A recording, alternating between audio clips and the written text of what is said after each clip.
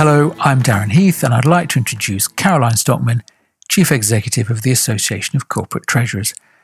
This is the next of our Strategic Insights series of podcasts, where Caroline draws on her experience to share insights gained over a full and rich international career. Last time she spoke about a useful coaching tool, RIVAS, R-I-V-A-S, and today she's going to focus in on the V for visualization. Thanks as always, Darren.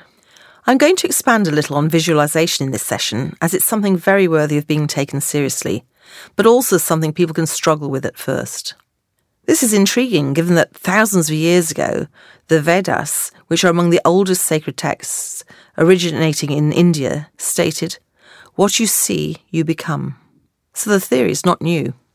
Let me start by giving a couple of examples of real-life stories where visualization has helped people or changed their lives in a positive way, somehow shaping their path to realise something that they were wishing for.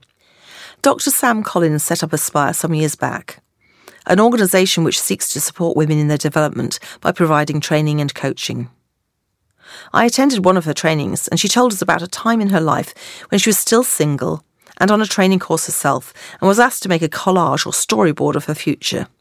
You know, when they get you to cut out bits from magazines and paste them on a board together, right? In Sam's collage, there was an image of a man holding a baby. The man had short hair and a beard, slightly greying. She showed it to us. Then she related her story, that later that year she was at a conference, walked down a hallway and bumped into a man. Conversation started, and she ended up marrying him and, of course, having a child. She showed us a photo. The similarity between the two photos was amazing. An example from personal fitness and weight loss trainer and entrepreneur Ashanti Johnson can be heard via her TEDx talk, where she talks about visioning with energy, intent and clarity. We also can read about the US women's soccer team who beat Japan, with star player Carly Lloyd having visualised scoring 4 goals before the game and then getting 3 in the net. Or Jim Carrey, the actor, writing himself a cheque for $10 million for acting services rendered in the early 1990s when a struggling actor, dated 1994. And yes, in 1994, Carrey learned he would earn exactly $10 million for his role in Dumb and Dumber. Arnold Schwarzenegger, Oprah Winfrey and Will Smith are other famous advocates of visualization. Will Smith likes, in fact, to quote Confucius. "He who says he can and he who says he can't are both usually right." What's behind this mystifying phenomenon is that visualization activates the creative subconscious and in doing so starts generating creative ideas to achieve your goal. It programs the brain to recognise the resources you will need. It activates the law of attraction which draws in the people you'll need to realise your dreams, and it builds internal motivation to take the necessary actions.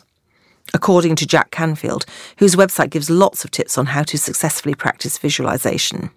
Studies from Oxford and Cambridge universities also suggest that when our mind's eye can picture what a bright future looks like, it can orient itself in the direction of what we envision.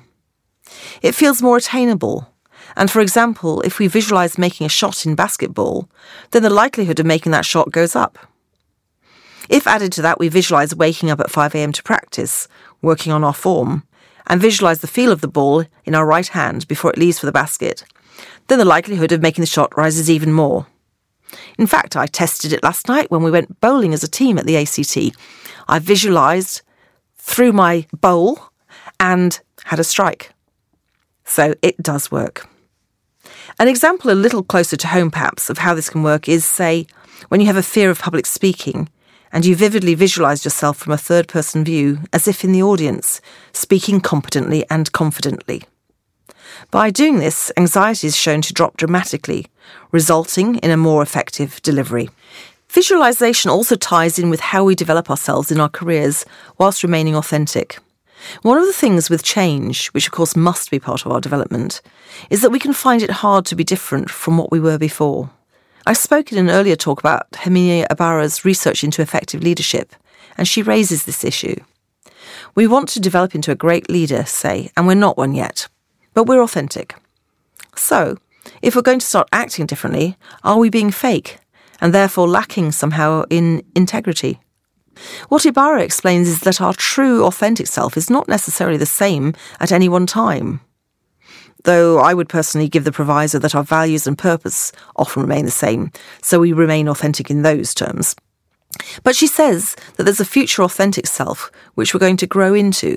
So why would we be dismissive of that future person and just cling on to the past and stay the same? This is where I think visualization can be a link. If we're visualizing that future self whilst in our present self, then there's a flow through from one to the other, a connection.